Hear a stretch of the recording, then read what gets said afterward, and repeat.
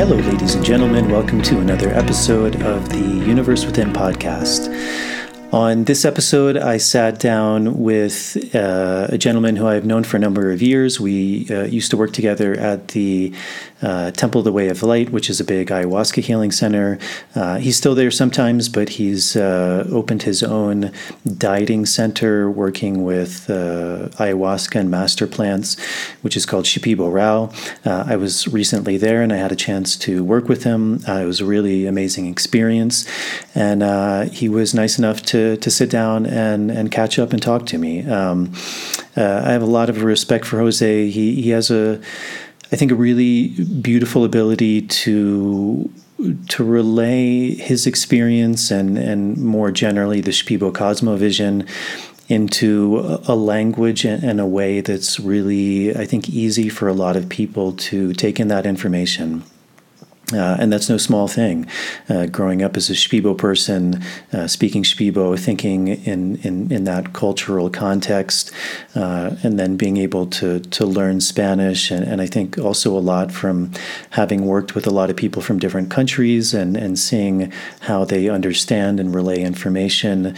It's really a special thing to be able to convey that to people. So he's one of the better, if not the best, I think Shipibo person I've seen to really be able to speak about these topics, which are often maybe not the easiest ideas to get across, and I think he does a really good job. So it was really a pleasure for me to sit down, catch up, talk to him, pick his mind about a lot of these topics, and I think and hope you all will really enjoy this conversation. The video version of this podcast will have subtitles, so if you don't speak Spanish or if you speak Spanish, that's a good version to look, and if you enjoy subtitles, then the video version is a good way. If you're not into subtitles or you would like the English translation as an audio version, then the podcast version is probably the best, because that will have his original audio in Spanish and then intercut with that an English translation, actually done by Anne-Laure, who was the last guest who I interviewed, who's one of the facilitators, one of the main people who works very closely with Jose. So she has a really, I think, good and beautiful ability to translate into English what he's saying. So I think that's it. If you are able to support this podcast, that's a really big help to me. Patreon is a really good option. It's a subscription service for as little as $1 a month. You can sign up. There's different tiers you can sign up for. The different tiers give you different things back, things like early access to shows, bonus material, Q&As. To all the people who have done that, as always, thank you very much. I deeply appreciate your support. And if you are able to do that, that's always a really big help. I really like the idea of that platform and platforms like it, which I think are really built around this concept of reciprocity and giving something back. So if you feel like you're gaining something from this podcast and you can support in that way, that's a really big help to me.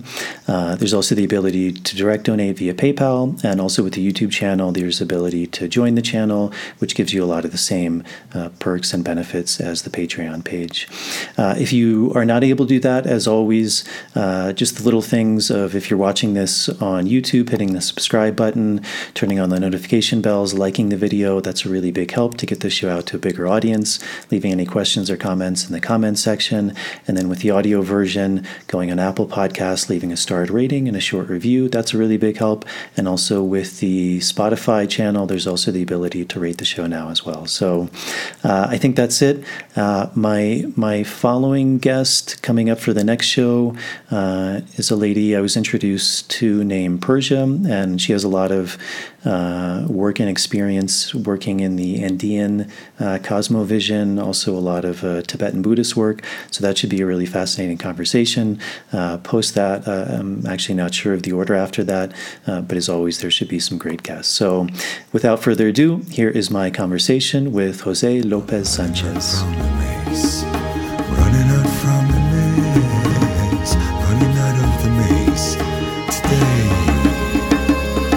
Running out from the maze, running out from the maze, running out from the maze today. out from the maze, running out from the maze, run out of the maze today. Entonces, sí, tal vez para empezar, Ujú. ¿podrías hablar un poco sobre tú? ¿Quién es José? ¿A qué te dedicas? ¿De dónde Ujú. vienes? Un poco sobre tu historia. Ujú. All right, great. So maybe to begin, could you tell us a little bit about yourself, Jose? Who you are, where you come from, what you do, just a little bit about your story. Bueno, Es una pregunta grande. sí, sí, pregunta grande. Bueno, mi nombre es José López Sánchez, ¿no? En mi nombre Shipibos es Animani, ¿no? Bueno, anteriormente vivíamos en la comunidad nativa de Robo ya, es bajo Cayali a 6 horas aproximadamente, camino de Iquitos. Y pues por el tema del estudio, del colegio, porque no había colegio por allá, entonces vinimos a Pucallpa, ¿no? A, a seguir estudiando en la parte para poder eh, estar en un nivel educativo, se puede decir. Entonces, pero desde niño, desde muy joven me gustó el camino de la planta, ¿no? Eh, en la familia tuvimos tenemos una lineaje de abuelos curanderos, aquellos tiempos murallas que llamaban de un nivel alto, ¿no? Que hoy en día ya no existen, ¿no? Y pues empecé a agarrar o asumir la responsabilidad de las dietas a partir de los 9 años, ¿no? Y pues era un poco difícil de dietar en la ciudad, o sea, estudiando en el colegio y luego estar en la disciplina de no alimentarse de cosas y cosas, manejar el estado emocional de esa edad, porque obviamente que en esta vida cotidiana, normalmente te dicen para que tú te alimentes bien, para que puedas tener inteligencia, fuerza, energético para poder estudiar, ¿no? Pero era algo increíble, o sea, no había la parte de física, sí, un poco desgastado, pero en la parte energético y espiritual, o sea, uno se sentía fuerte, ¿no? Aunque la sociedad te miraba, pues, en un no muy buen estado físico, porque bajas de peso, obviamente, tu cara se hace pálido y pues la gente pensaba o piensan que uno está loco y por qué no come o cosas que puedan eh, afectarte en la parte emocional, ¿no? Pero creo que uno cuando camina en este camino sabe lo que está haciendo y sabe lo que quiere, ¿no? A qué propósito, a dónde quieres llegar, o qué quieres obtener, ¿no? O qué quieres aprender en la vida, ¿no? Y obviamente que sabemos que es un poco bastante difícil encaminar este camino, ¿no? Porque tienes bastantes pruebas. Pruebas lo llamamos cosas que te puedan pasar lo negativo. O sea, cosas que pueden causarte o ocasionarte daños, tanto físico, tanto familiar, pérdidas y cosas así, un poco desagradables, ¿no? Eh, para que tú puedas entender qué es lo que quieres en la vida. Entonces, como sabemos, en este mundo venimos, nacemos y tenemos un final, ¿no? Y cuando los maestros te enseñan o te dan dieta, te dicen eso, o sea, tienes que empezar y terminar. Porque si no lo terminas, o sea, te quedas al aire. Y lo mismo en la vida, ¿no? Uno hay que empezar algo y luego terminar. Y recién se ve los resultados. Pero muchos nos ilusionamos de querer ver los resultados sin terminar algo que uno propone, ¿no? Pues nos preguntamos, pero ¿qué pasa en mi vida? ¿Por qué no, mi vida no está como yo quiero? Porque nunca lo has terminado, ¿no? Yo creo que las dietas funcionan de esa manera también. Yo creo que la enseñanza, el aprendizaje viene después de todo el trabajo, no antes, ¿no? Antes es un poco aburrido porque no hay caros, no hay nada, no hay visiones, no hay cosas como muchos comentan, ¿no? Entonces como que hay un poquito de desconfianza en ti mismo, ¿no? O sea, dices, ¿qué hago? No aprendo nada, o sea, estoy años en esto y no veo nada, no hay cantos, no veo plantas o no me contacto con plantas, es un poco aburrido, ¿no? Los resultados creo que vienen después de todo el trabajo que se realiza o cuando está cerrado el trabajo. O sea, cerrado en un término eh, donde que tú culminas algo, ¿no? Y recién creo viene, o sea, recién empieza a abrirse las puertas o el camino. Imaginemos que es una carrera profesional, ¿no? Antes, cuando estás estudiando en una academia o una universidad, pues no puedes trabajar, no estás ahí estudiando, ¿no? Si tienes el propósito bien puesto, lo terminas. Y después de terminar, creo que vienen ya las oportunidades que se abren, ¿no? De una manera tanto en la parte laboral, familiar y las cosas como que se van estableciendo, ¿no? Ujú. My name is José López Sánchez, and my Shipibo name is Sanimeni. We come from the native community of Roboya, which is in the Low Ucayali, approximately 6 hours away from Pucallpa on the way to Iquitos. As there were no colleges in our community, we came to Pucallpa to get a better level of education. But since a very young age, I always very much liked the path of the plant. I come from an old lineage of healers. In our family, we had murayas. Our grandparents were murayas. Murayas is the highest level of healers in the Shipibo tradition. There are no more murayas nowadays. So I started to take on the responsibility of dietas since I was 9 years old. So it was a bit difficult to diet in the city, to go to college and then after to be in the discipline of the dietas, to restrain from certain kind of food and to manage the emotional state of that age.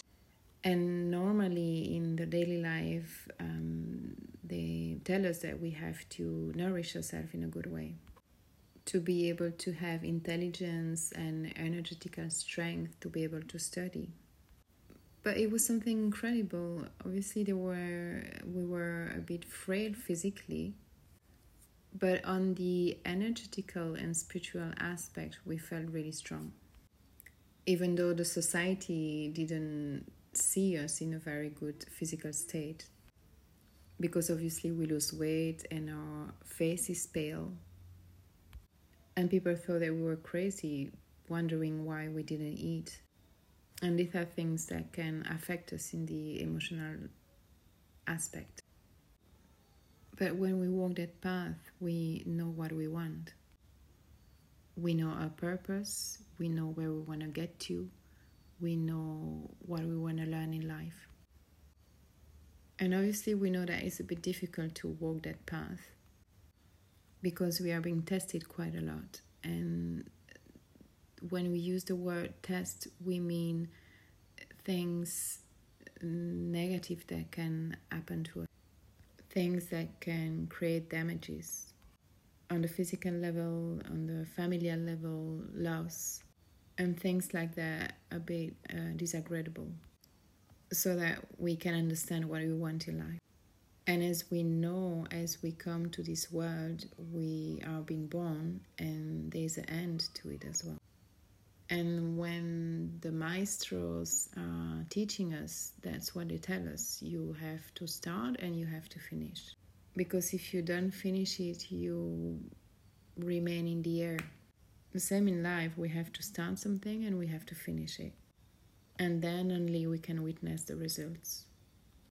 But a lot of us, we are in the illusion of wanting to start something and seeing the results before we finish it. And we wonder, but what happened in my life? Why is my life not the way I want it to be? Because you never finished it. And I believe that Dietas work in that way as well. I believe that the results come after the work is done, not before. Before it's a bit boring because there are no Icaros, there is nothing, there are no visions. There are none of the things that a lot of people talk about. So we can lose trust in ourselves. You wonder, what am I doing? I'm not learning anything. I've been doing that for years and I'm not seeing anything. I'm not singing. I'm not seeing plants, so I'm not connecting with plants. It's a bit boring. The results, I believe, come after all the work is done. When the work is closed. Close is a word that we use to mean when we are culminating something. Then only the doors or the path are opening. Just let's imagine that it's a professional career. Before, when you are in college, you cannot work because you are still studying. But if your purpose is really clear, then you finish it. And when you finish it, then the opportunity is open. On the work level, but also on the family level, and then only the things start to establish themselves. Entonces empezaste muy joven, cuando tenías 9 años. So you started when you were very young, when you were 9 years old, correct? Sí, yo agradezco mucho a mi abuelo José López, ¿no? Que me encaminó, bueno, mi mamá me cuenta eso, ¿no? Que él me dijo que voy a aprender este camino y pues me puso mi nombre, su mismo nombre. Y bueno, no tenía uso de razón, así que, bueno, mi mamá dice así que, ¿no? Lo que ella diga, ¿no? Yes, and I'm very thankful to my grandfather José López, who started me on this path. And as my mother says, he told me, well, if you're going to be walking on this path, then I'm going to give you my name. So he gave me his name, and my mother said, well, if he has his reasons, so we're going to do it like that. ¿Y cómo era? Porque vienes de una familia de curanderos. Tu mamá, tus hermanas, tu abuelo. ¿En tu niñez sentiste como este mundo de curanderismo? ¿Había un parte grande de tu niñez? So how was that for you? Because you come from a family of curanderos, of plant doctors. Your mother is a curandera. Your sisters are curanderas. Your father, your grandfathers, you said. So how was that for you? In your youth, did you feel like this world was very much a big part of your life?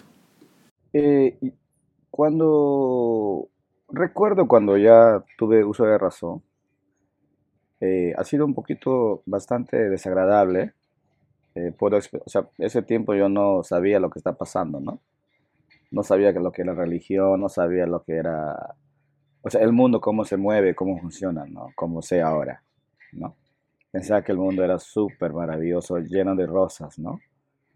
No sabía qué es una traición, una mentira, no sabía qué es tener deudas o vivir, ¿no? A través del dinero, de trabajar, luego comprar, o sea, absolutamente nada, ¿no? Simplemente comía lo que había, ¿no? Lo que traía mi papá. Pero luego había un poco de discriminación cuando entró la religión a la comunidad, ¿no? Como adventistas, evangélicos y otras religiones más, ¿no? Y las personas empezaron a dividirse, ¿entiendes? O sea, antes un curandero o un naña o un muralla era respetado, ¿no? Todo el pueblo se unía y pues traían comida, pescado, plátano para la persona que está dietando, ¿no? O sea, como que entregaba a la familia pues le brindaba la alimentación adecuada. Entonces, lo hacían con una finalidad donde que el señor o el maestro pueda aprender en el futuro, o sea un maestro en el futuro, y que esa persona, el curandero, les pudiera ayudar en un momento crítico cuando una familia pasa a través de una enfermedad, de cosas así energéticos o personas que visionaban y miraban cuando iba a haber creciente o sequía o tormenta, etcétera, ¿no? Y pues era respetado y ayudado, ¿no? Por la comunidad y por las personas, eh, a alguien que dietaba. Y cuando entró la religión ha sido un poco difícil la división, ¿no? O sea, ya estaba cada uno por su lado. La parte de la religión venía y que las personas que practicaban las plantas, o en el término de vegetalismo y todo lo que practicaban eh, vegetal o curanderismo o ceremonias de ayahuasca o charlas de mundo espiritual, o sea, los tildaban de brujos, de diabólicos o gente que está conectado con Satanás, etcétera, ¿no? Entonces como que la gente se iba como apartándose poco a poco y dividiéndose, ¿no? Entonces ya el curandero ya era discriminado, o sea, ya tenía como recelos de hacer ceremonias en la misma comunidad y porque estaban mal hablados y mal vistos, ¿no?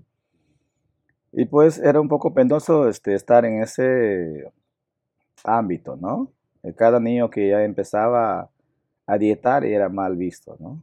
Hasta el día de hoy, ¿entiendes? Por eso hoy en día yo creo que personas que tienen este don o personas que vienen de este linaje, perdón, y la mayoría de las familias, o sea, eh, deciden que su hijo sea alguien, ¿no? En la parte de educación, o algo, ¿no? Alguien profesional en una carrera técnica o lo que sea universitario. Em, ¿Cómo se llama? La mayoría de la gente quiere que sus hijos sean doctores, enfermeros, policías, fiscales, etcétera, ¿no? O sea, ya no tanto optan porque alguien sea un curandero y no, no hay apoyo en esas partes. Pero yo, gracias a la vida, te puedo decir que todavía tenía ese apoyo, ¿no? De mi parte de mi familia. Entonces, y así crecí, ¿no? Dietando, pero luego en el transcurso de las dietas fui aprendiendo, ¿no? Como venir a Pucallpa para mí ha sido una enseñanza de ver el mundo como si realmente se mueve, ¿no? Cuáles son las preocupaciones de los padres, de la gente, de las personas y cómo vivimos, o sea, en el mundo de la vida cotidiana, ¿no? Ujú. I remember when I had the use of reason. At that time, it wasn't really pleasant. I didn't know what was religion. I didn't know how the world moved or functioned in the way that I know today. I thought that the world was absolutely wonderful, that it was full of roses. I didn't know what was a traition or what was a lie. I didn't know what it was to have debt or live through money or work or buy. I knew nothing. I was just eating what we had on the table, what my father would bring. But then there were a bit of discrimination when the religion entered into community, like Adventists and evangelists and other religions. Then division arrives within people. Before a healer, a muraya, a onaya was respected, the whole community, the whole village would gather to bring food, to bring fish, to bring plantain to the person that was going to be dieting.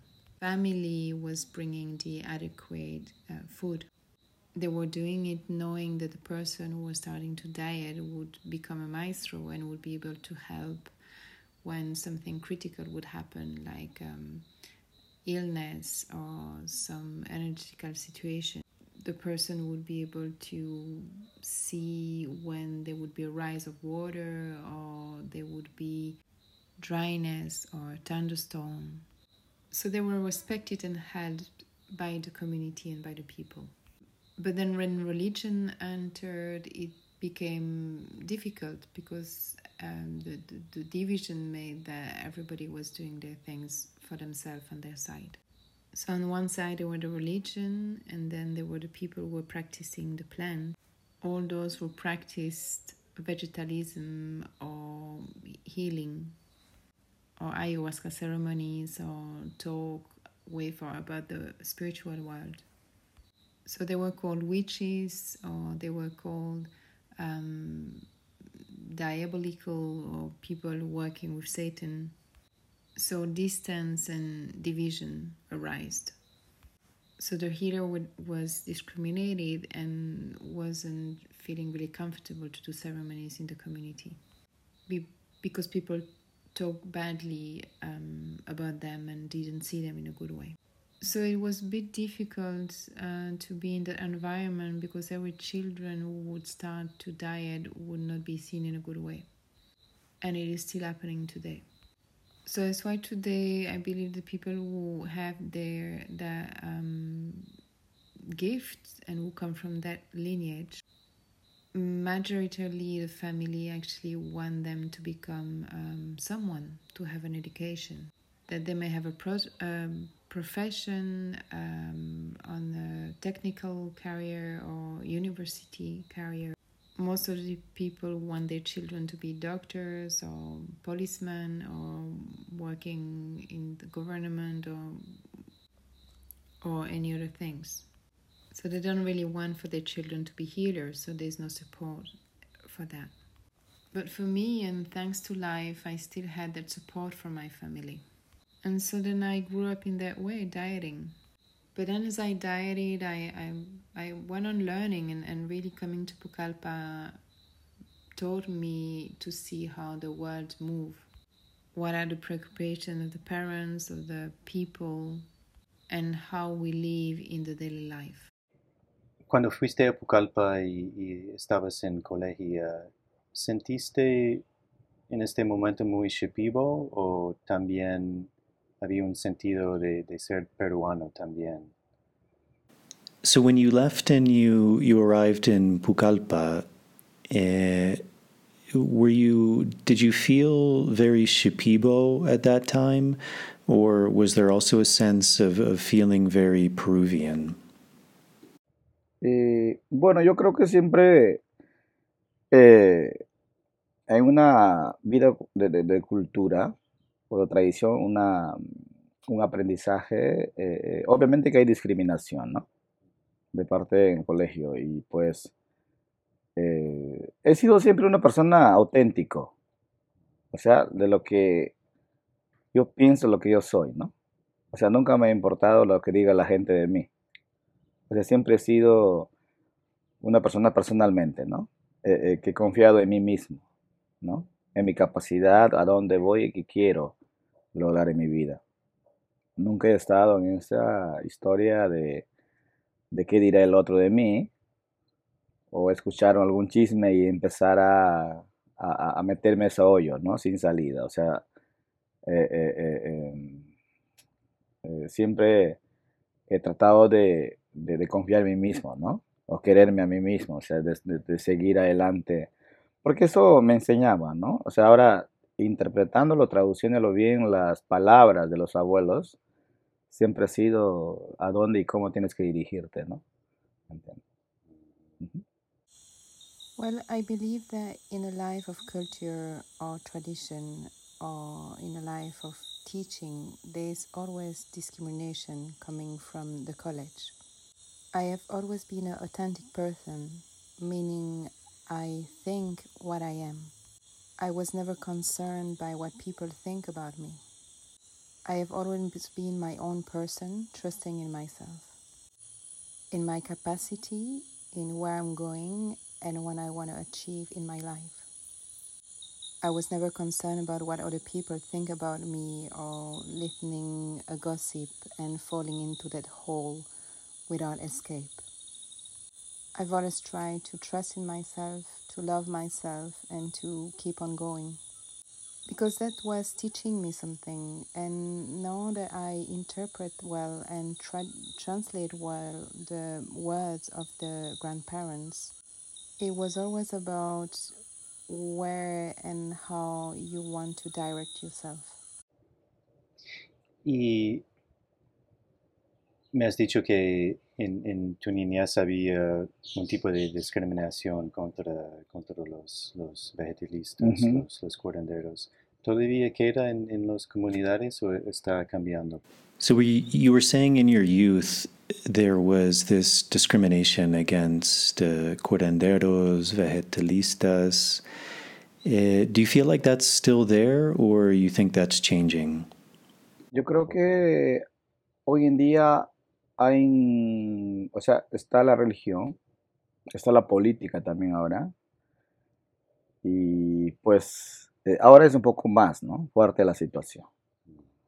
También ya mucho de las personas, o sea, de las personas que practican la medicina, o sea, que yo creo que aprenden de una edad ya bastante mayor, ¿no?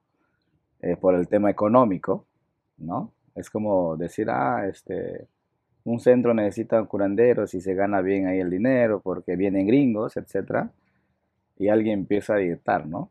O sea, ya de una edad avanzada, con tantos problemas en su vida, ¿no? De tantas cosas todavía que carga cada persona. Y yo creo que aprender eso te lleva a un nivel no tan pura o clara, ¿no? O sea, auténtica se puede decir. Más está en la mente las cosas, ¿no? Y yo creo que eh, influye bastante, ¿no? De hacer o sea, de practicar un curanderismo neto y verdadero, ¿no? Ujú. I believe that today there is the religion and there is the politic as well. So nowadays the situation is a bit stronger. Also, I believe that nowadays a lot of people who are practicing medicine, they learn when they already have a quite advanced age. They do it for economic reasons. They know that there are centers where they need healers, and a lot of gringos are coming to those centers so that they know that they will earn good money. So they start to diet when they are elder already and with already a lot of problems in their life, carrying so many things within themselves. And I believe that to learn in that way brings someone in a level which is not so pure or so clear or not so authentic. They more come from the mind. And that can influence someone quite a lot and prevent from doing true healing. ¿Y cómo explicarías el camino de ser un curandero? How would you describe the path of being or becoming a curandero, a plant doctor? Bueno, yo creo que el curandero, muchos piensan que el curandero, más que todo, es la parte occidental, ¿no? Que los curanderos son, wow, llenos de purificación y de espíritu, ¿no? Bastante espirituales o bastante correctos en su vida, ¿no? Em, las cosas a veces no son así, ¿no? Entonces, yo creo que para ser un curandero auténtico tienes que curarse uno mismo primero, ¿no? Sentirte súper libre, ¿no? Hablo de libertad, de no tener esas traumas en tu vida, ¿no? O ese odio, esa venganza, o esa rabia, o esa tristeza, y cosas que te llevan a un mundo o un camino no tan bueno, ¿no? Entonces, para prepararse y autodesarrollarse en el mundo espiritual o con plantas, lo importante es que tu corazón esté abierto, ¿no? Que tu corazón esté libre de cosas negativas, ¿no? Obviamente que el camino del curandero es bastante difícil por las pruebas mismas que tiene, ¿no? Eh, eh, Cuando la mente y el corazón está súper conectado, cosas que te pasan o pueden decir de ti o cosas que te pueden hacer eh, en la parte negativa, o sea, tu corazón no tiene ni la intención de vengarte, ¿no? Ni la intención de maldecir a alguien que no está bien contigo, o, o cosas que de repente puede ser una pérdida, ¿no? O sea, prácticamente tienes que estar libre de todas las cosas negativas para que te direcciones a un camino, eh, ¿cómo se dice? Puro, armonioso y bastante bueno, se puede decir, ¿no? Porque ahí está la medicina, ¿no? Ahí está la fuerza, ¿entiendes? Entonces, no es el hecho de que el curandero tiene que tener una corona visible, lleno de mullos o súper diseñado, una kushma súper nuevo, ¿no? O vestido de blanco, ¿no? Con palabras súper hermosas, ¿no? Agradables. Eso es la parte externa, ¿no? Lo que tenemos que cuidar o desarrollar es la parte interior, ¿entiendes? Ahí está el motor, ahí está la fuerza, ¿no? Ujú. A lot of Western people think that a healer is full of purification or full of spirituality or that they are very correct in their life. And things sometimes are not like that. I believe that to be an authentic healer, one needs to heal oneself first. One needs to feel very free. And by freedom, I mean not to have traumas in your life, or feeling of hate, or revenge, or anger, or sadness, and things that can bring someone to a path which is not so good. So to prepare oneself or to develop oneself in a spiritual world or in a world with plants, what's important is to have an open heart, for your heart to be free from negativity. And obviously the path of the healer is pretty difficult because it's full of tests and challenges. So when your mind is very connected to your heart, things that people may say about you or negative things that people may do to you, you don't have in your heart even the intention to get revenge. Or you don't even have the intention to speak bad words about someone who is not well with you. Or maybe you may experience loss, but basically is you have to be free from all negativity so that you can direct yourself on a pure, harmonious and good path. Because that's where is the medicine, that's where is the strength. So the healer doesn't have to have a crown full of design and very visible, or have a new kushma, which is the traditional healer dress. Or he doesn't have to wear white and have beautiful, agreeable words. All of this is the outer aspect. What we have to take care of is the inner aspect or inner reality. That's where is the engine, that's where is the strength. Y en tu visión o el cosmovisión Shipibo, ¿cómo es el camino de curar? Porque mucha gente en el mundo occidental, si yo tengo una enfermedad, yo voy al médico y hablamos y él hace un diagnóstico con sus herramientas y dice que tu sangre es alta o tu corazón no vale y después hay una pastilla y ojalá la enfermedad se va. Pero imagino que en el cosmovisión Shipibo es un poco diferente. Sí. Hay otros niveles también. So in your view, or the Shipibo cosmovision, what is this path like of healing For example, many people in the Western world, for example, if I myself have an illness, I go to the doctor, we speak a bit, he, based on that, he does a diagnosis based on what I say. He also has his various tools that he uses to diagnose, measuring maybe my heart rate or my pulse, my blood work. And then based on this diagnosis, perhaps he prescribes me a pill or a medication, and then hopefully the sickness goes away. But I imagine in the Shipibo cosmovision, it's a little bit different. There's different levels of healing as well. Creo que se practica la parte física, la parte espiritual, la parte mental y energético, ¿no? En la cosmovisión indígena o shipiba,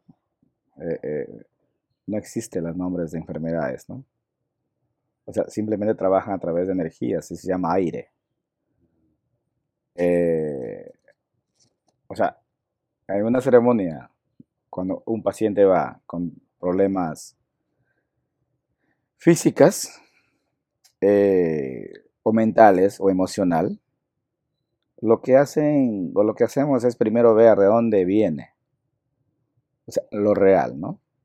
O por qué pasó en su vida, ¿no? Normalmente para nosotros una enfermedad siempre aparece a través o producto de un trauma, ¿no? Y lo llamamos aire. Y pues cuando esas energías están súper metidas ahí, de años, normalmente con el tiempo se vuelve ya algo físico, o sea, algo materializado. Y pues cuando está materializado, ya no solo es trabajar con el término del curanderismo, o energías, o soplos, o ceremonias. O sea, tienes que ya aplicar, ¿no?, las técnicas curativas con las plantas, que se llama el vegetalismo, ¿no? En cambio, cuando hay pura energía, que todavía no está materializada una enfermedad, se puede trabajar a través de pura energías, ¿no? Entonces, para poder curar una enfermedad, sea cancerígena o cosas de nombres de enfermedades que existen en el mundo, ¿no? Científicamente nombradas, ¿no? Lo que hacemos es primero tratar de sacar esas energías, donde que está, o sea, energías negativas del cuerpo, ¿no? Y esas energías se llaman traumas, ¿entiendes? Entonces son traumas que viene desde quizás de algunos, desde el primer día que estamos en el vientre de nuestra madre, ¿no? A veces venimos desde el primer día, o sea, no, bien deseados, se puede decir. O a veces no, ¿no? Tenemos la mala suerte donde que, más que todo en la parte occidental, donde que el hombre viene borracho o drogado, pues empieza a tener relaciones y pues a veces nacemos o venimos al mundo no tan deseados, ¿no? Y ni planeados a veces. Y cuando las cosas están así, pues la madre obviamente que se embaraza y muchas veces el padre no quiere o la familia no quiere, entonces hay cosas negativas que uno recibe, ¿no? La madre recibe. O sea, toda esa tristeza, toda esa rabia, esas lágrimas como que se acumula en el bebé que viene, ¿no? Y pues nacemos con esos traumas, ¿no? Desde el principio. Venimos al mundo, nos trauma más. Entonces, a través de eso, primero lo que hacemos es liberar todo eso, ¿no? Ver, o sea, de dónde viene y por qué apareció esta enfermedad física, ¿no? Entonces, cuando se elimina esos traumas, esas energías, se puede aplicar vegetales o también la ciencia médica, ¿no? Entonces, cuando se elimina la energía, es más fácil curar algo o sanar algo, ¿no? Con lo que sea. Pues cuando entonces elimina la energía es un poco difícil. Por eso muchas veces en los hospitales o la ciencia médica hay operaciones quirúrgicas y le llaman a esa enfermedad maligna, algo por ahí, donde que extraen uno, pero aparece en otra parte y es interminable, ¿no? Porque todavía existen ahí las energías. Entonces lo que hacemos primero nosotros es eliminar esa energía. O sea, si no se elimina esa energía es como mezclar agua y aceite, ¿no? O sea, no, ¿cómo se dice? No vale. No vale, como no entra, o no sé si me olvidé la palabra, pero como que no se va hasta el raíz, ¿no? Entonces, externamente puede mejorar un tiempo, pero luego otra vez aparece, ¿no? En cambio, cuando se elimina la energía, tomas algo o recibes un tratamiento, sea médico, sea médica o, ¿no? Cosas que te puedan sanar o aliviar, entonces profundiza y es más fácil curar cualquier tipo de problemas físicas o mentales. So we practice the physical aspect, the spiritual aspect, the mental aspect, and the spiritual aspect. In the indigenous or Shipibo cosmovision, we don't have words for the sickness or illnesses. So very simply, we work through the energies which we call air. So in a ceremony, when a patient goes to resolve a physical situation or a mental situation or an emotional situation, what we do first is to see where this comes from, the reality or what happened in the life of the patient. So normally for us, illness, a sickness is always the product of a trauma, and we call that air. And so when those energies are very well rooted here, when it has been there for years, with time it becomes physical. So it's like the energies materialize themselves into physical. So when it's materialized, it's not just about working with the healing aspect or the energy or the ceremonies or the blows.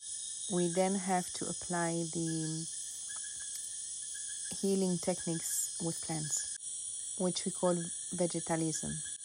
On the contrary, when it's pure energy, when it's not yet materialized into a sickness or illness, we can work that through pure energy.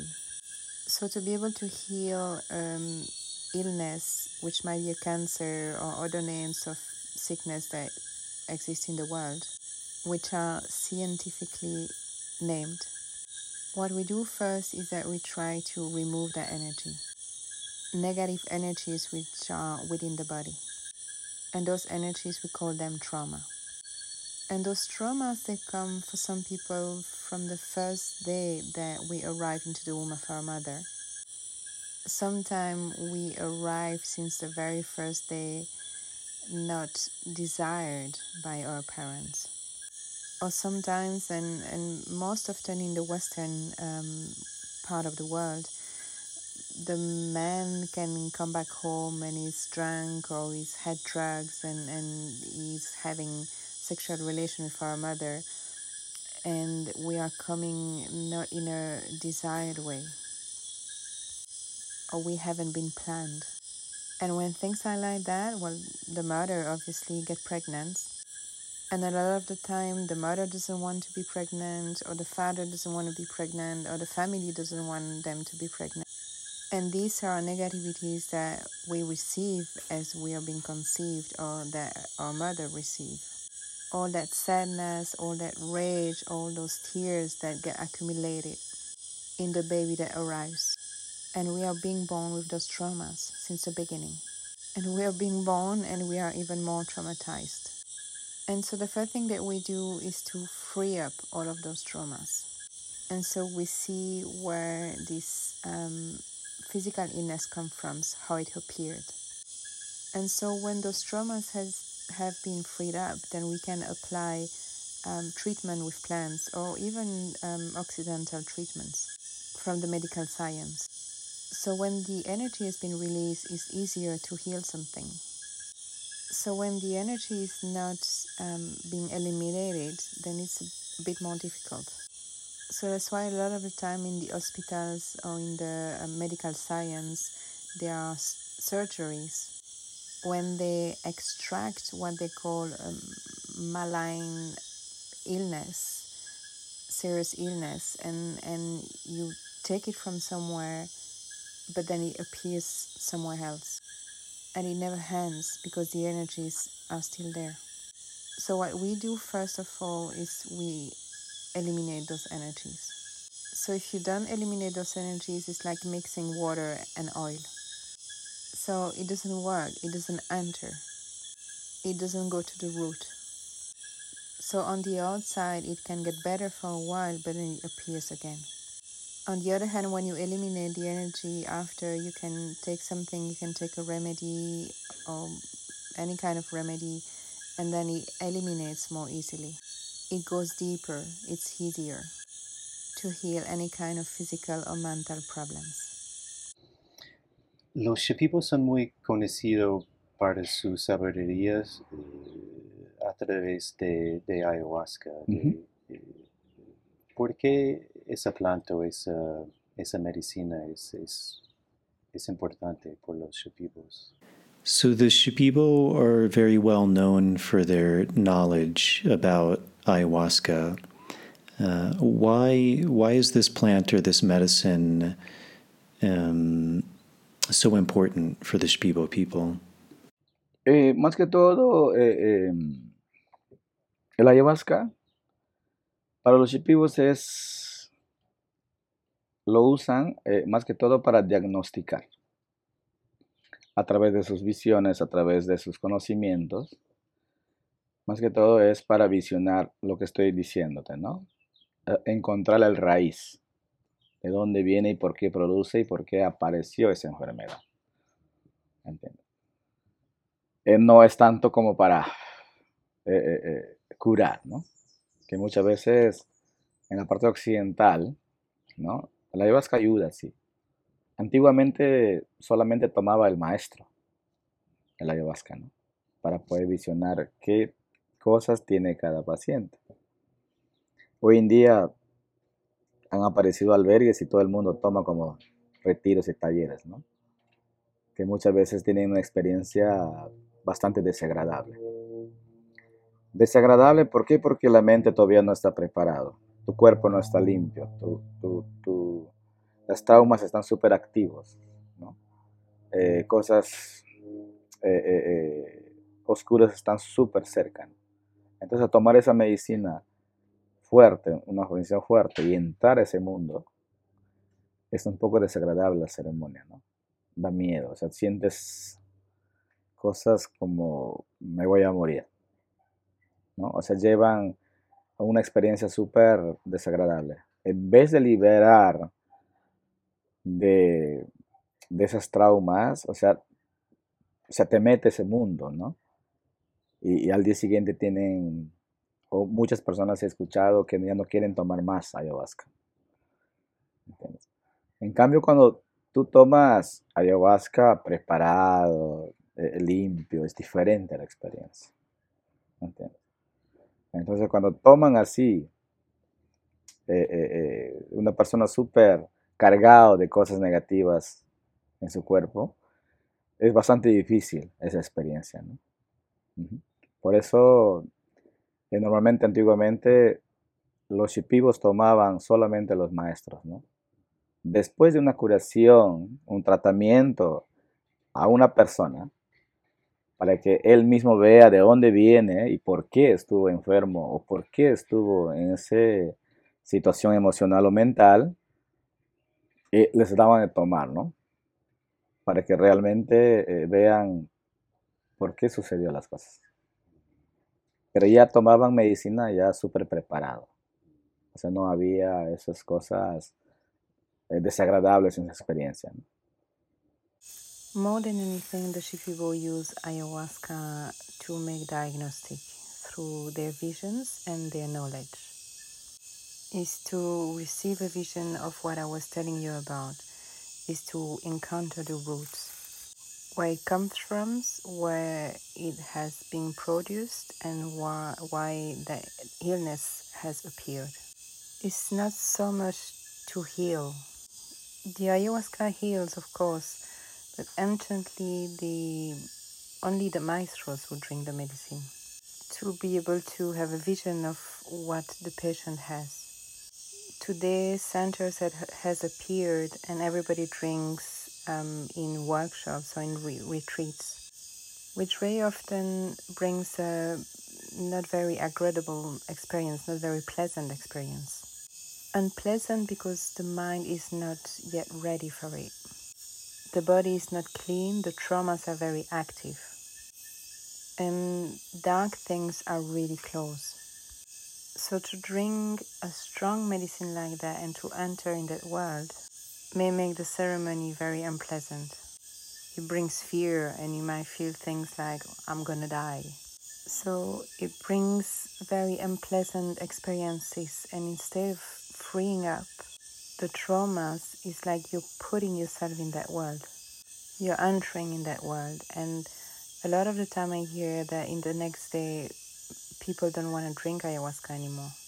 But when you drink ayahuasca, which is prepared in a clean way, the experience is very different. So when a person who has a lot of negative charge in their body drink ayahuasca, the experience is very difficult. And that's why, again, anciently, in the Shipibos world, only the maestros would drink. After the healing of a person, to be able to see where the illness comes from, why we're sick, why does someone has this emotional or mental situation, then they were giving them medicine to drink, so that they could really see why things happened in that way. But then they were really prepared to drink ayahuasca, so they didn't have unpleasant experience. Entonces, ¿por qué piensas que el mundo, la manera de trabajar con ayahuasca está cambiando? Porque ahora hay mucha gente tomando ayahuasca. Es que el mundo, la gente está sufriendo y hay como un prometo de la ayahuasca va a sanar, va a salvar tu vida y no hay otras opciones. So then, why do you think in this day and age the way of working with ayahuasca is changing? Because today, a lot of people, a lot of patients are also drinking ayahuasca. Is it because in this time a lot of people are suffering and maybe there's not a lot of other options, and so people are turning to ayahuasca because there's this promise of healing or salvation? Yo creo que el mundo siempre hemos sufrido, ¿no? Simplemente que la ayahuasca está viendo, o hay comentarios de muchas personas que hay una buena experiencia de liberación, de sanación, ¿no? Y pues la gente busca la sanación, ¿no? Creo que todos buscamos la sanación o la liberación de todo. Y simplemente que antes, bueno, sabemos que en la cultura indígena o shipibo siempre ha sido bastante receloso con la ayahuasca, ¿no? Antiguamente pues no dejaban entrar mestizos ni gringos, ¿no? A una ceremonia, a una comunidad. Era bastante restringido en esa parte. Pero hoy en día la ayahuasca se ha hecho prácticamente un negocio, ¿no? Donde que muchos centros ofrecen retiros y dietas, etcétera, ¿no? O sea, ahora está abierto. Y no solo eso, también hay occidentales que llevan medicina y pues tienen dietas acá y allá son grandes curanderos, ¿no? Entonces se está como expandiendo por todos lados. Y hoy en día prácticamente está abierto para cualquiera, ¿no? Antiguamente era bastante difícil escuchar que un chipibo está compartiendo medicina en la ciudad ¿no? En Europa, etcétera, pero hoy en día es bastante comercial, bastante abierto, ¿no? Ahora es que el que paga está ahí, ¿entiendes? Así. O sea, no el que llega, ¿no? Antes era el que llega estaba ahí. Ahora el que paga está ahí, ¿entiendes? I believe that in the world we have always suffered. I believe that with the ayahuasca there are a lot of comments of many people who've had a good experience, freeing themselves, healing themselves, and people are looking for healing. I believe that we are all looking for healing, or to free ourselves from everything. Simply that before, we know that in the Shipibo or indigenous culture, they have always guarded their medicine very carefully. Anciently, they would never let a mestizo or a gringo enter in a ceremony, or even to a community. It was really restricted in the aspect. But nowadays, ayahuasca practically became a business, where a lot of centers offer retreats or dietas and so on. So today it's open. And not only that, also Occidental people carry the medicine and they drink medicine and they have dietas here and over there where they come from, they are great healers. So it's expanding everywhere. And nowadays it's practically open to anyone. Anciently it was really difficult to hear that a people would share medicine in the city or in Europe, but nowadays it's quite commercial, open. Today, for the one who pays, it's there. Not the one who arrives. Before it was the one who arrives, the one who comes. The medicine was there for that person. Now it's the one who pays. The medicine is there for that person. Entonces, como dijiste, si ayahuasca es para, más que todo para abrir la visión, ¿de dónde viene el poder del curandero? So, as you're saying, if ayahuasca, more than anything, is to open the vision, then where does the power of the curandero or the healer come from? El poder del curandero y la llave para abrir el mundo cósmica es la dieta. ¿Entiendes?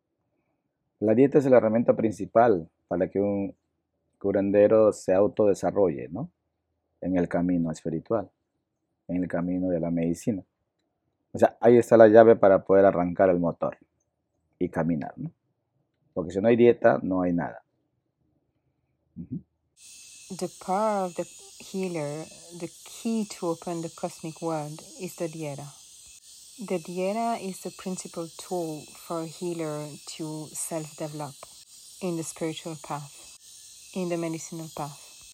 Here is the key to be able to turn on the engine and walk, because if there's no dieta, there's nothing. Entonces, ¿cómo explicarías la manera de hacer una dieta? Porque mucha gente creo que conoce la palabra dieta, pero tal vez no está muy seguro qué es realmente. So, how then would you describe the process or the way of doing a dieta? I think probably for many people listening, they are familiar with this word or maybe the idea of a dieta, but perhaps there's confusion around it. They're not exactly sure what that process actually entails. La dieta tiene dos propósitos, ¿no? Hay dos tipos de dieta, ¿no? Una dieta es para curación, liberación, que estamos hablando, ¿no? Todo el tiempo entre entrevistas. Y la otra dieta es aprendizaje, ¿no? Pero en la parte occidental, las personas occidentales piensan que la dieta es como, o el conocimiento es adquirir como un centro comercial, ¿no?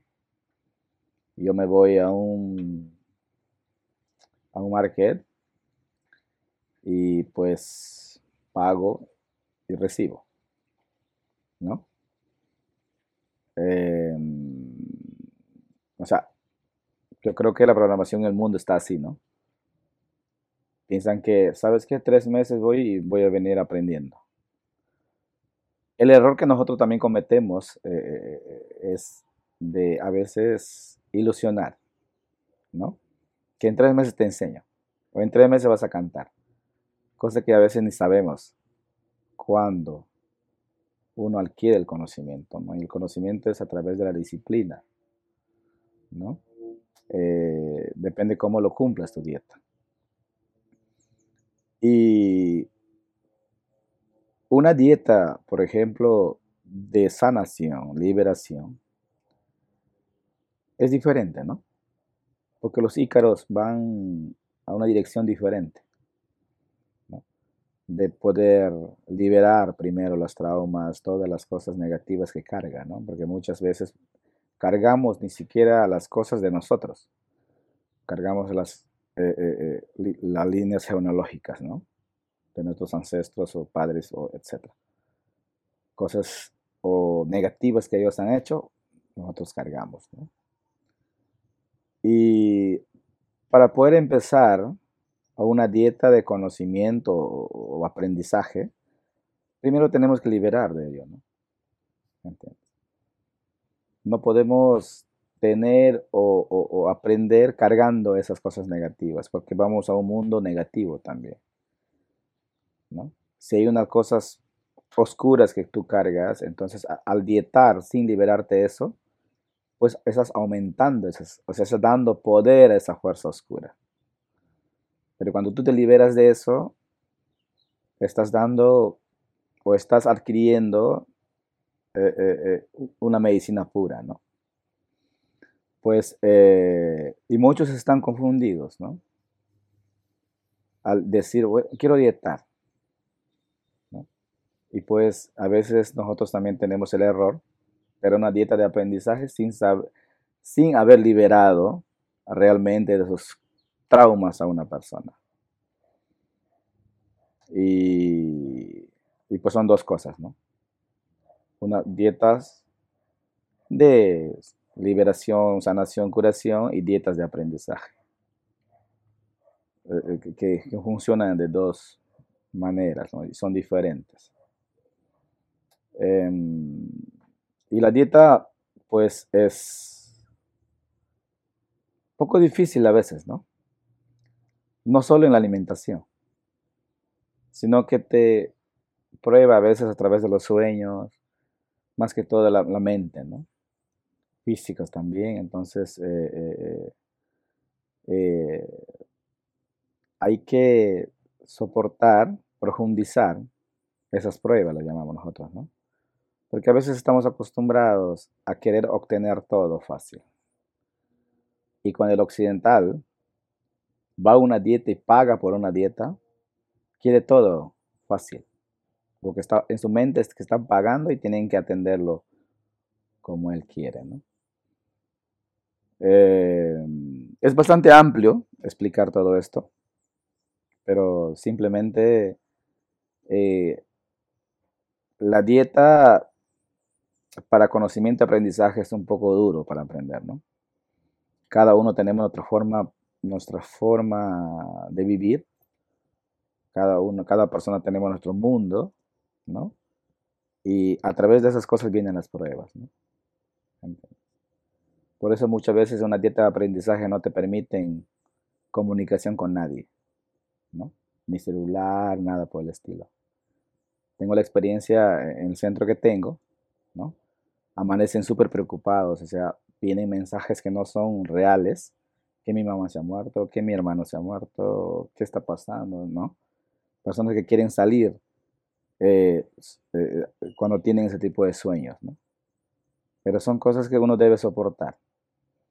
Y pues es un poco dura en esa parte, ¿no? Ujú. The dieta has two purposes. There are two types of dietas.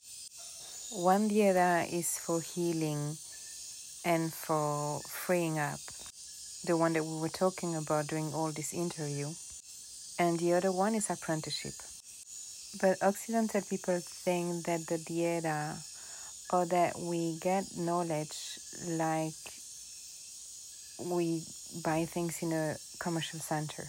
I go to a market, I pay, and I receive. Well, I believe the programmation of the world is like that. They think that, well, I'm going to go for 3 months and I'm going to learn. The mistake that we commit as well is sometimes to give illusion to people that in 3 months I'm going to teach you, or in 3 months you're going to sing. Things that we don't even know when someone can reach to the knowledge. The knowledge comes through discipline. It depends on how you fulfill your dieta. And for example, a healing dieta is different because the Icaros go in a different direction. To be able to first of all free up all the negative things or all the trauma that one carries. Because a lot of the time we carry things that don't even belong to us. We carry things that come from our genealogical line, from our ancestors or parents or so on. Negative things that they have done, we carry that. And to be able to start knowledge dieta or apprenticeship dieta, first of all, we have to free ourselves from all of those traumas and negative things.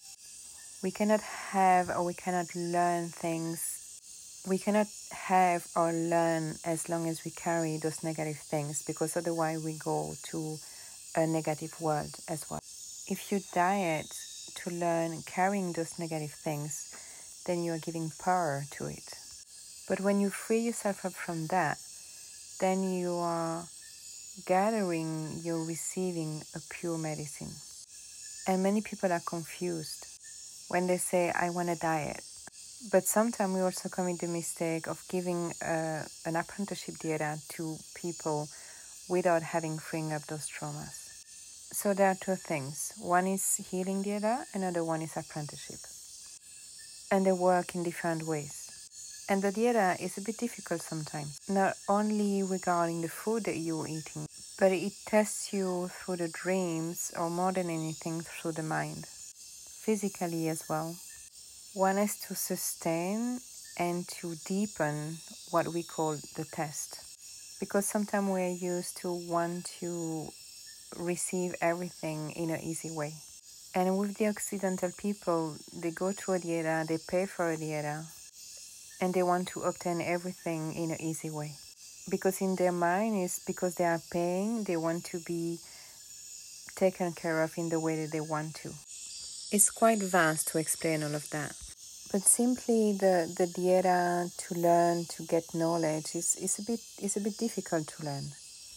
It's a bit hard. We all have our own ways to live. Each person, we have our own world. And through those things, the tests are coming. That's why a lot of the time in an apprenticeship dieta, you are not allowed to communicate with anyone. No cell phone or nothing of that style. I have the experience in the center that I have. People can wake up really preoccupied where they feel that they have received some messages. That my mother died, and my brother died, what's happening? And people want to leave when they have this kind of dreams. But there are things that one needs to sustain or to handle. And so it's a bit hard in that aspect. Mucha gente, como dijiste, en los sueños o a través de la mediación de ayahuasca, vienen los mensajes o las visiones. Ujú. ¿Cómo puedes decir qué es real y qué es nuestra mente que está probándonos? ¿Qué podemos manejar? ¿Qué es lo real y qué es algo adentro? So for many people in the dieta or in ceremonies, in the dream space or under the effects of these medicines in the mediación, they're often receiving what they may describe as messages or visions. So how would you say we can decipher what's real and what's not, or what's a real, genuine message versus something that's just coming from our mind or maybe a test that we have to go through? Yo creo que sea en un taller de medicina de ayahuasca o una dieta, lo que se tiene que manejar es la confianza de lo que dicen las personas que son experimentadas. Por eso están, eh, normalmente a los curanderos no les gusta que le digan maestro, ¿no? Es bastante eh, fuerte la palabra, ¿no? Y pues ahora hoy en día está acostumbrándose en cada albergue de decir, oye maestro, ¿no? Porque, bueno, em, retornando a la pregunta, ¿por qué? ¿Cómo era? Perdón. I believe that whether it is in a ayahuasca workshop or in a dieta, what we have to manage is the trust in what the people who are experimented say. Normally, the healers don't really like to be called maestros. The word is actually quite false. I know we are used to, in every centers, to be called maestros. But to respond to your question, how was it? ¿Cómo podemos ver en el campo de las visiones o los sueños qué es real y qué es algo que está limpiando? Ujú. So yes, this idea of under the effects of these plant medicines or in the dream space, how can we decipher what's real, maybe what's coming from the plants, what's coming from a deeper source, versus maybe something just from our ego or something that's being cleaned or cleared? Normalmente muchos vienen como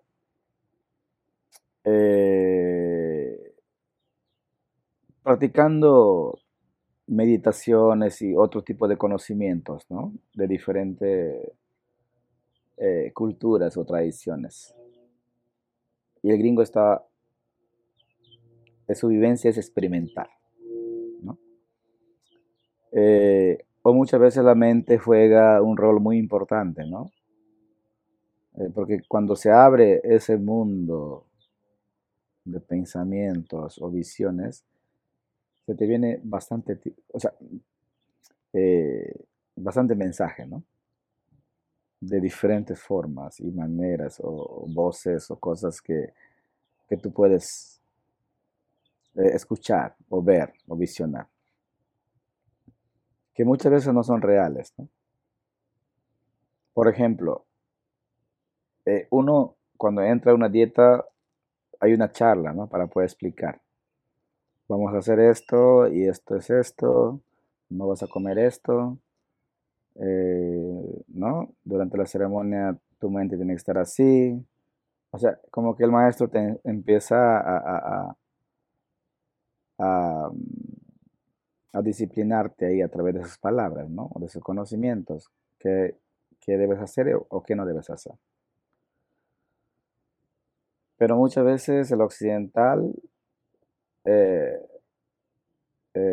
recibe un mensaje. Por ejemplo, tuve la experiencia en el centro muchas veces, ¿no? Ya no necesito más ícaro, ¿no? Ya Ayahuasca me dijo que ya estoy libre, que ya estoy sanada. O que la planta me dijo que ya no necesito más ayahuasca. O la planta me dijo que no quiero tu ícaro porque tú eres una persona oscura, ¿no? O la planta me dijo que debo tomar mucha agua para sanarme. O sea, son cosas que, o muchos dicen, ¿no? Wow, ya no quiero más dieta. Ayahuasca me dio el poder, ahora soy curandero. ¿Me entiendes?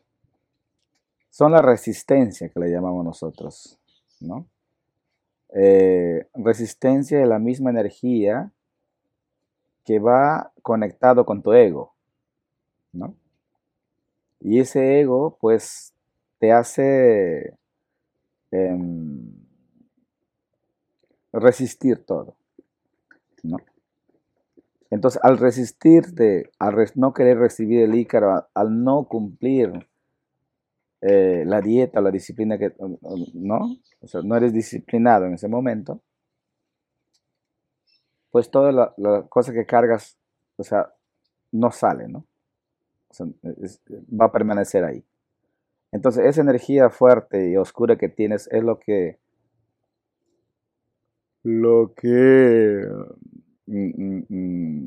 te hace resistir, ¿no?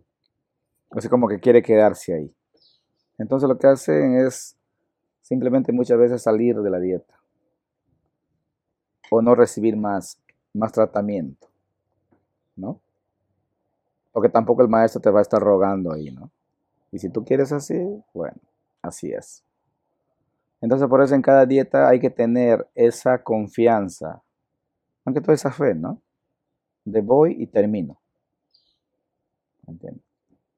Porque a veces, muchas veces, o sea, quieres saber más que el maestro, ¿entiendes? Y ese es el error que muchas veces cometen, ¿no? De ir a un retiro, a una dieta de medicina, ¿no? Ujú. Normally, a lot of people come practicing meditation or other kind of knowledge from different cultures or traditions. And the vivencia of the Western people is to experiment. And a lot of the time, the mind plays a very important role. Because when we open that world of vision, a lot of messages are coming in different ways, or voice so that you can listen, or things that you can see or envision. But a lot of the time, they are not real. For example, when someone comes to a dieta, in the beginning there's a talk where we explain, we're going to do this, and you're going to be eating this. During the ceremony, your mind has to be in this way. So the maestros start to discipline you in that moment through his words, or his knowledge, what you have to do or what you should not be doing. But a lot of the time, the Occidental person receives messages. Like I had the experience a lot in my center, that they may say, well, I don't need any more Icaro. Ayahuasca told me that I'm free, that I'm healed. Or that the plant told me that I don't need ayahuasca anymore. Or the plant told me that I don't want you, Icaro, because you're a dark person. Or the plant told me that I have to drink a lot of water to heal myself. Or many are saying, oh wow, I don't want any more dietas. Ayahuasca gave me the power, now I'm a healer. This is what we call resistances. Resistance is the same energy that goes connected with your ego. And this ego makes you resist everything. So as you resist, as you don't want to receive the Icaro, as you don't want to fulfill the dieta or the discipline, well, you're not disciplined in that moment, then all the things that you're carrying are not leaving your being. They will remain there. So this strong energy and this darkness that you have is what makes you resist, like it wants to stay there. So what happens a lot of the time is that people come out of dieta, or they don't want to receive treatments anymore. Because the maestro is not going to beg you either. If you want it that way, then it's going to be like that. So that's why in each dieta we need to have trust and before all faith of I'm going and I'm going to finish. Because a lot of the time ones want to know more than the maestro. And this is a mistake which is committed many times. When people go to a workshop or to a medicine dieta. La gente habla sobre las plantas maestras o las plantas de poder. ¿Qué son en tu conocimiento? We often hear people speak of master plants or power plants. So from your point of view, can you speak a little bit about those, what they are? Yo creo que todas las plantas son maestras. Todas las plantas tienen poder. Pero hay plantas o árboles, plantas como toé, como ayahuasca, como tabaco, San Pedro, ¿no? Son plantas que se adquiere conocimientos. Son plantas que te hacen visionar, ¿no? Entonces, digamos que las plantas como la ayahuasca es el hospital, ¿no? y digamos que los restos de la planta como maruza, piñón, son las farmacias. Algo por ahí. Ujú. I believe that all the plants are master plants. All the plants have power. But there are plants or trees, plants like ayahuasca, like toe, like tobacco, San Pedro. They are plants who give knowledge. They are plants who give you visions. So let's say that the plants like ayahuasca are the hospital. And let's say that the rest of the plants like marusa or pinions are like pharmacy, like the chemist. Something like that. ¿Y cómo es que una planta puede enseñar? Porque para mucha gente en el mundo occidental eso es una idea muy, muy diferente, Ujú. muy de otra cosmovisión. ¿Cómo es que una planta yo la tomo y me enseña? So, how is it that a plant can teach? I think for a lot of people coming from maybe a more Western mindset, that's a very strange idea that a plant can teach. That, for example, I take this plant, I drink it, and it begins to teach me. Como decíamos primero, durante la práctica a través de una dieta, muchas veces, bueno, vamos desde el principio, ¿no? Antiguamente, para una dieta se tomaba una sola vez la planta, ¿no? Y esa planta dietabas, sea un año, medio año, ¿no? Pues es algo increíble cuando la planta te enseña, porque te enseña tu propio conocimiento, ¿no? Tu propia forma de curar, tu propia forma de visionar, ¿no? Si yo soy curandero, si tú eres curandero, si yo te enseño, si te enseño a través de mi aire lo que yo sé, tú vas a aprender lo que yo hago. O la misma forma y la manera de cantar, de soplar, de visionar, o sea, la misma forma y manera. Pero si la planta, si yo, o sea, cuando no existe el egoísmo, pues te conecto y tú aprendes de una planta, es diferente. Nunca vas a aprender lo que yo sé, ni yo no voy a saber lo que tú sabes. No, creo que esté bien, así, algo por ahí. O sea, tu conocimiento tuyo y yo con mi conocimiento. Si yo, por ejemplo, hago un baño de purificación o florecimiento, por ejemplo, por la mañana, con mi propia forma de dieta, con mi propia forma de visionar, tú puedes, por ejemplo, puedes hacer en la tarde, con tu propia forma de chapear o machacar o de lo que sea, ¿no? O sea, tu propia forma de curar.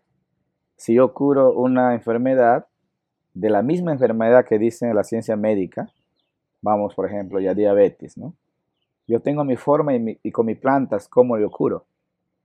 Pero tú tienes tu forma de curar y otras plantas que vas a aplicar. O sea, nunca por nunca, o sea, hay el mismo conocimiento. Y cuando la planta te enseña, pues te muestra a través de la visión, ¿no? Si viene un paciente, tomas la medicina, hablamos de ayahuasca, visionas y pues te muestra con qué planta vas a curar, ¿no? O cuál es la propiedad de la planta que has dietado. Vamos a piñón, perdón. O sea, ¿qué propiedades curativas y qué cura esa planta, ¿no? Entonces la planta te enseña si lo vas a aplicar en luna llena o cuando el sol se oculta o cuando el sol aparece, qué tipo de dietas tiene, ¿no? Si no debe comer tal cosa, o sea, como que te va diciendo cómo lo vas curando, ¿no? O sea, no es lo que viene de tu mente, ¿no? No es lo que viene esto, lo voy a, o sea, hay un mensaje más allá, ¿no? Y te puede enseñar a través de los sueños qué plantas o cómo le puedes curar, ¿no? O sea, son conocimientos que cada uno tiene, un poquito difícil de profundizar, ¿no? Porque cada uno tiene su propia forma de curar, y eso te enseña la planta, ¿no? As we were saying in the beginning, during the practice through the dieta, a lot of the time, well, let's start at the beginning. Anciently, to do a dieta, we used to drink the plant just one time. And then you would be dieting that plant for a year or half a year. And well, it's something incredible when the plant teaches you, because it teaches you your own knowledge, your own way of healing, your own way of visioning. If I'm her healer and you are a healer, if I teach you through my air, my energy, what I know, you're gonna learn what I do. Or the same way to sing, to blow, to envision. So the same way. But if the plan of when there is no egoism, then I connect you with the plant and you learn from the plant, and that's different. You will never learn what I know, and I will not know what you know. I believe that it's something in that direction. You with your knowledge and me with my knowledge. If, for example, I do a purification bath or a flower bath in the morning, with my own way of diet, with my own way of visioning. For example, you can do one in the afternoon with your own way of cutting or crushing or whatever it is. So your own way of healing. If I heal a sickness, the same sickness that the medical science talks about, let's take diabetes, for example. I have my way and with my plans about how I heal. But you have your way of healing, and you will be applying other plants. So there never is the same knowledge. And when the plant teaches you, it shows you through the vision. So if a patient comes, you drink the medicine, let's talk about ayahuasca, you have a vision and it shows you with which plant you're going to be healing. Or what is the property of the plant that you have dieted. Let's take pinyon. What are the healing property of that plant and what does that plant heals? So the plant is going to teach you if you're going to apply it when in the full moon or when the sun goes down or when the sun appears. What kind of dieta needs to be applied if you're not going to be eating some kind of food. It's going to tell you how to heal. So it's not what comes from your mind. So there's a message that comes from behind. And it can teach you through dreams. Which plant and how can you heal? These are knowledges that each one has. It's a bit difficult to deepen because everyone have their own ways of healing. And that's something that is being taught by the plant. ¿Puedes hablar un poco sobre el Ícaro? Can you speak a little bit about the Ícaro, the medicine song of the Shipibos? Bueno, el ícaro también viene de la dieta, ¿no? Y viene de las plantas. Sabemos que el ícaro lleva, pues, psicología, ¿no? Espiritualidad. El ícaro lleva varias funciones, ¿no? Filosofía también. O sea, son cositas que es el mismo ritmo, pero en cada paciente cambia de palabras, ¿no? O sea, cada palabra tiene un mundo. Y pues por eso cada vez que vas pasando en cada paciente, cambias a veces el ritmo o cambias tu palabra.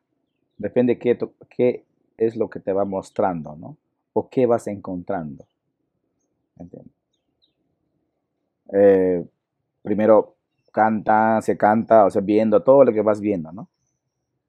Todo lo que va apareciendo. Luego bajas de nuevo y es como ir sacando, ¿no? Luego bajas de nuevo, es como ir alineando. O sea, así funciona el ícaro, ¿no? Pero ese ícaro, pues, lo adquieres a través de las dietas, ¿no? Por ejemplo, yo aprendí a cantar 8 años, creo. O sea, no había ese tiempo YouTube para escuchar Ícaro de los maestros, ¿no? Hoy en día todo el mundo escucha Ícaro de los maestros y pues escribe y graba, ¿no? Antiguamente no. Y tienes que adquirir tu propio Ícaro, ¿no? Y es un poco aburrido, o sea, cuando no cantas, ¿no? A través de una ceremonia, ¿no? Y pues adquirir el conocimiento de los Ícaros viene a través de las dietas. O sea, Ícaros tuyos, ¿no? Well, the Icaro also comes from the Dieta. It comes from the plants. We know that Icaros carry psychology and spirituality. The Icaros has many functions, philosophy as well. There are little things that are the same rhythm, but for each patient, the words are different. It's like each words contains a world.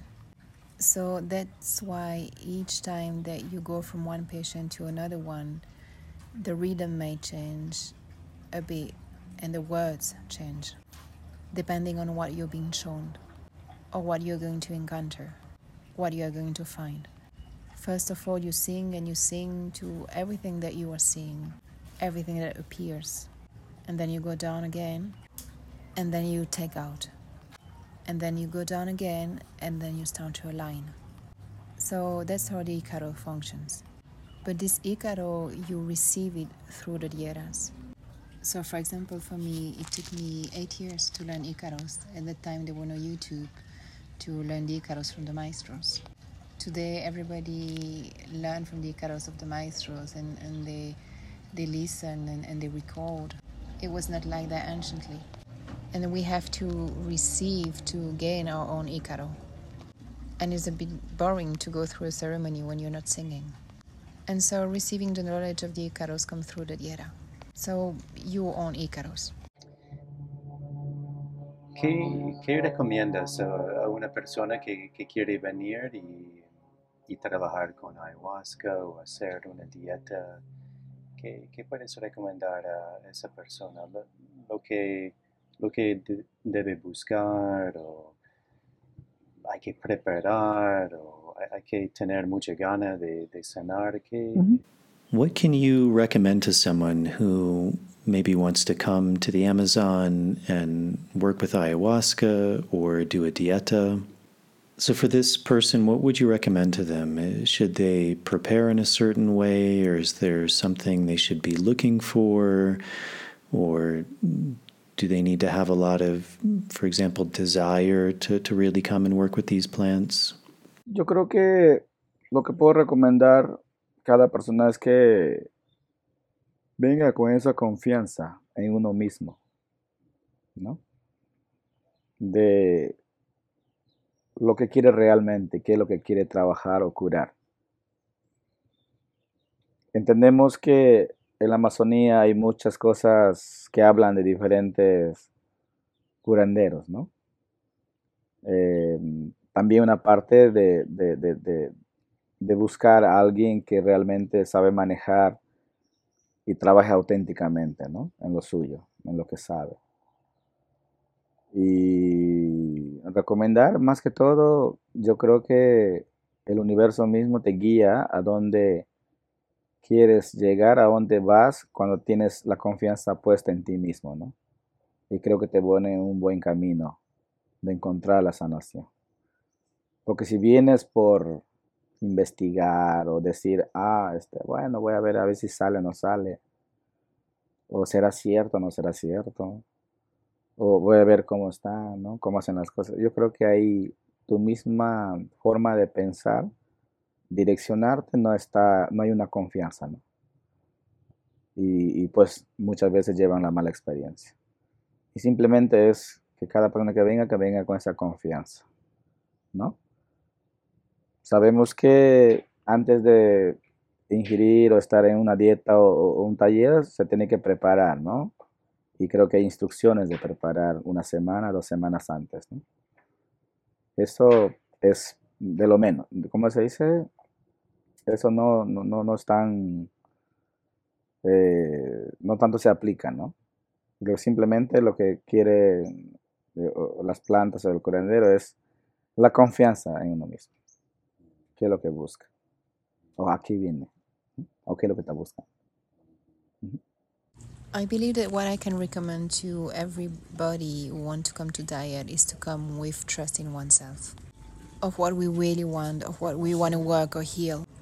We understand in the Amazon many things are being said about the healers.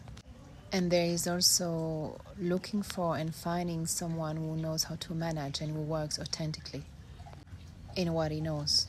And recommending more than anything, knowing that the universe itself guides you to where you want to get when the trust is put within yourself. And I believe that this leads you to a good path to find a healing. Because if you come to investigate or saying, well, I'm going to go and see if it comes out or not, if it works or not, or is it true or is it not true, or I'm going to go and see how it is, how they do things. So then in your own way of thinking, of directing yourself, there's a lack of trust. And a lot of the time that leads you to bad experiences. And simply it's important that every people who come with trust. We know that before coming to a dieta or a retreat, one needs to prepare. And there are instructions to be prepared for 1 week or 2 weeks before. But this is not the most important. What really is necessary is the trust. And what are you looking for? Or why are you coming? What are you searching? ¿Qué puedes decir en el momento que estamos en el mundo? Como me has contado, por ejemplo, en la noticia, siempre es noticias malas de la pandemia, de las guerras. Creo que eso afecta mucho también la mente, la alma del ser humano. What can you say about the times we're living in? We were speaking a little bit about the other day, and you were talking about this idea about how all of the news that we watch, it's all bad news, whether it's about the pandemic or the wars that are going on, and this idea about how this really affects people. It affects the mind. It affects the kind of the soul of a human being. Exactamente. Porque normalmente vivimos en el mundo de miedo, ¿no? Tenemos miedo a morir, tenemos miedo a todo. Y creo que la mayor parte, puedo decir el 90 y tanto % del trauma en el mundo es el miedo, ¿no? Cuando la mente y la confianza está puesto en ti, no existe el miedo. Sabemos que todos vamos a morir, pero no sabemos en qué momento. Pero no estás pegado al miedo, ¿no? Cuando la mente está fuerte y posicionado en un estado de conexión con el corazón, la fuerza está en ti, ¿no? Puede pasar cosas, pero si hay esa libertad y esa conexión, o sea, no existe el miedo. Vives, caminas, ¿no? Con esa fuerza, con esa lentitud como la tortuga, pero caminas, ¿no? O sea, no importa que te entierren 1 año, pero sigues vivo, ¿no? Y no hay miedo. Exactly, because normally we live in a world of fear. We have the fear to die. We are afraid of everything. And I believe that the major part, I think I can say 90% of the trauma of the world is the fear. When the mind and the trust lays within you, there's no fear. We know that we are all going to die. We don't know when, but you're not stuck to the fear. When the mind is strong and placed in a strong connection with the heart, the strength is within you. Things can happen, but if there is that freedom and that connection, then there's no fear. You walk with that strength. You are slow like a turtle, but you are walking. So it's not important if they're going to bury you in 1 year, but right now you're alive and there's no fear. Muy bien, José. Si alguien tiene ganas de trabajar contigo o estar en contacto, ¿cómo puede ser? Great, Jose. If someone is interested in working with you or being in contact with you, what's the best way for them to go about doing that? Bueno, tenemos una web, ¿no? El centro se llama Shipibos, creo que el www.shipiborrao.com. Pueden visitar la página, ¿no? Well, we have a website. The center is called Shipibos. I believe it's www.shipiborrao.com. You can visit the page. Y mayormente hace dietas o ceremonias. And for the most part, you're doing diets or you're also doing ceremonies? Solo trabajamos puras dietas. Ceremonias muy pocos. Y la gente puede venir 2 semanas, un mes. 2 semanas, un mes. 10 años. 10 años, un siglo. Muy bien. Ajá. Bueno, ¿hay algo más que quieres compartir o decir al Bueno, yo público? creo que nada más y bueno, gracias por la entrevista y no, bonito compartir y pues simplemente bienvenido a la Amazonía, ¿no? A la gente que quiere curación, ¿no? Well, we just work with pure diets. Just ceremonies, very little. 2 weeks, a month, 10 years, 1 century. Well, I believe that nothing else. Thank you for the interview. It's lovely to be able to share. And welcome to the Amazonia, to the people who want healing. Bueno, gracias, José. Yo acabo de terminar una dieta contigo y yo puedo también decir que eres curandero, verdadero. Tienes este corazón abierto y quieres enseñar, compartir y es una cosa muy grande, no es muy común, como dijiste. Hay mucha gente trabajando, pero poco que tiene la voluntad, la sabiduría para hacer este trabajo bueno. Entonces, muchas gracias para tu trabajo y nos vemos otra vez, seguro. Okay. Si Dios quiere. Perfecto. Muy bien, gracias. Muy bien, gracias, José. Yeah. Well, great, Jose. Thank you very much. I can also say, having just finished working with you, doing a dieta myself, that you are truly a curandero in the true sense of that word. And you have a really, I think, open heart and a real desire to help and to share and to teach. And this is a really big thing. This may seem like a simple thing, but you know, as you were saying, there's a lot of people doing this work, but I think very few that truly have the knowledge and the desire and the ability to truly do this work and to truly help. So, yeah, Jose, thank you very much for your work. It's been a pleasure. Thank you for sharing. And I'm quite sure we will see each other again, God willing. Very good. Perfect. Thank you. All right, everybody. That is it. I hope you enjoyed that conversation with Jose. It was really a pleasure for me to sit down and to be able to have him share. I think he's got a lot of wisdom, and he was really able to express some gems in that interview. So I think that's it. As always, if you're able to support this podcast, that's a really big help to me. Patreon is a really good option. It's a subscription service for as little as $1 a month. You can sign up. There's different tiers you can sign up for. Those tiers give you different things back, things like early access to shows, bonus material, Q&As. To all the people who have done that, as always, thank you very much for your support. And if you're able to do that, that's a really big help. There's also the ability to direct donate via PayPal. Also with the YouTube channel, there's the ability to join the channel, which gives you a lot of the same perks as the Patreon page. And then if you're not able to do that, as always, if you're watching on the YouTube channel, hitting the subscribe button, turning on the notification bell, liking the videos, that really helps to get the show out to a bigger audience. Leaving any questions or comments in the comments section, sharing the video with the audio version going on Apple Podcasts, leaving a starred rating and a short review, and also on Spotify now there's the ability to rate the show as well.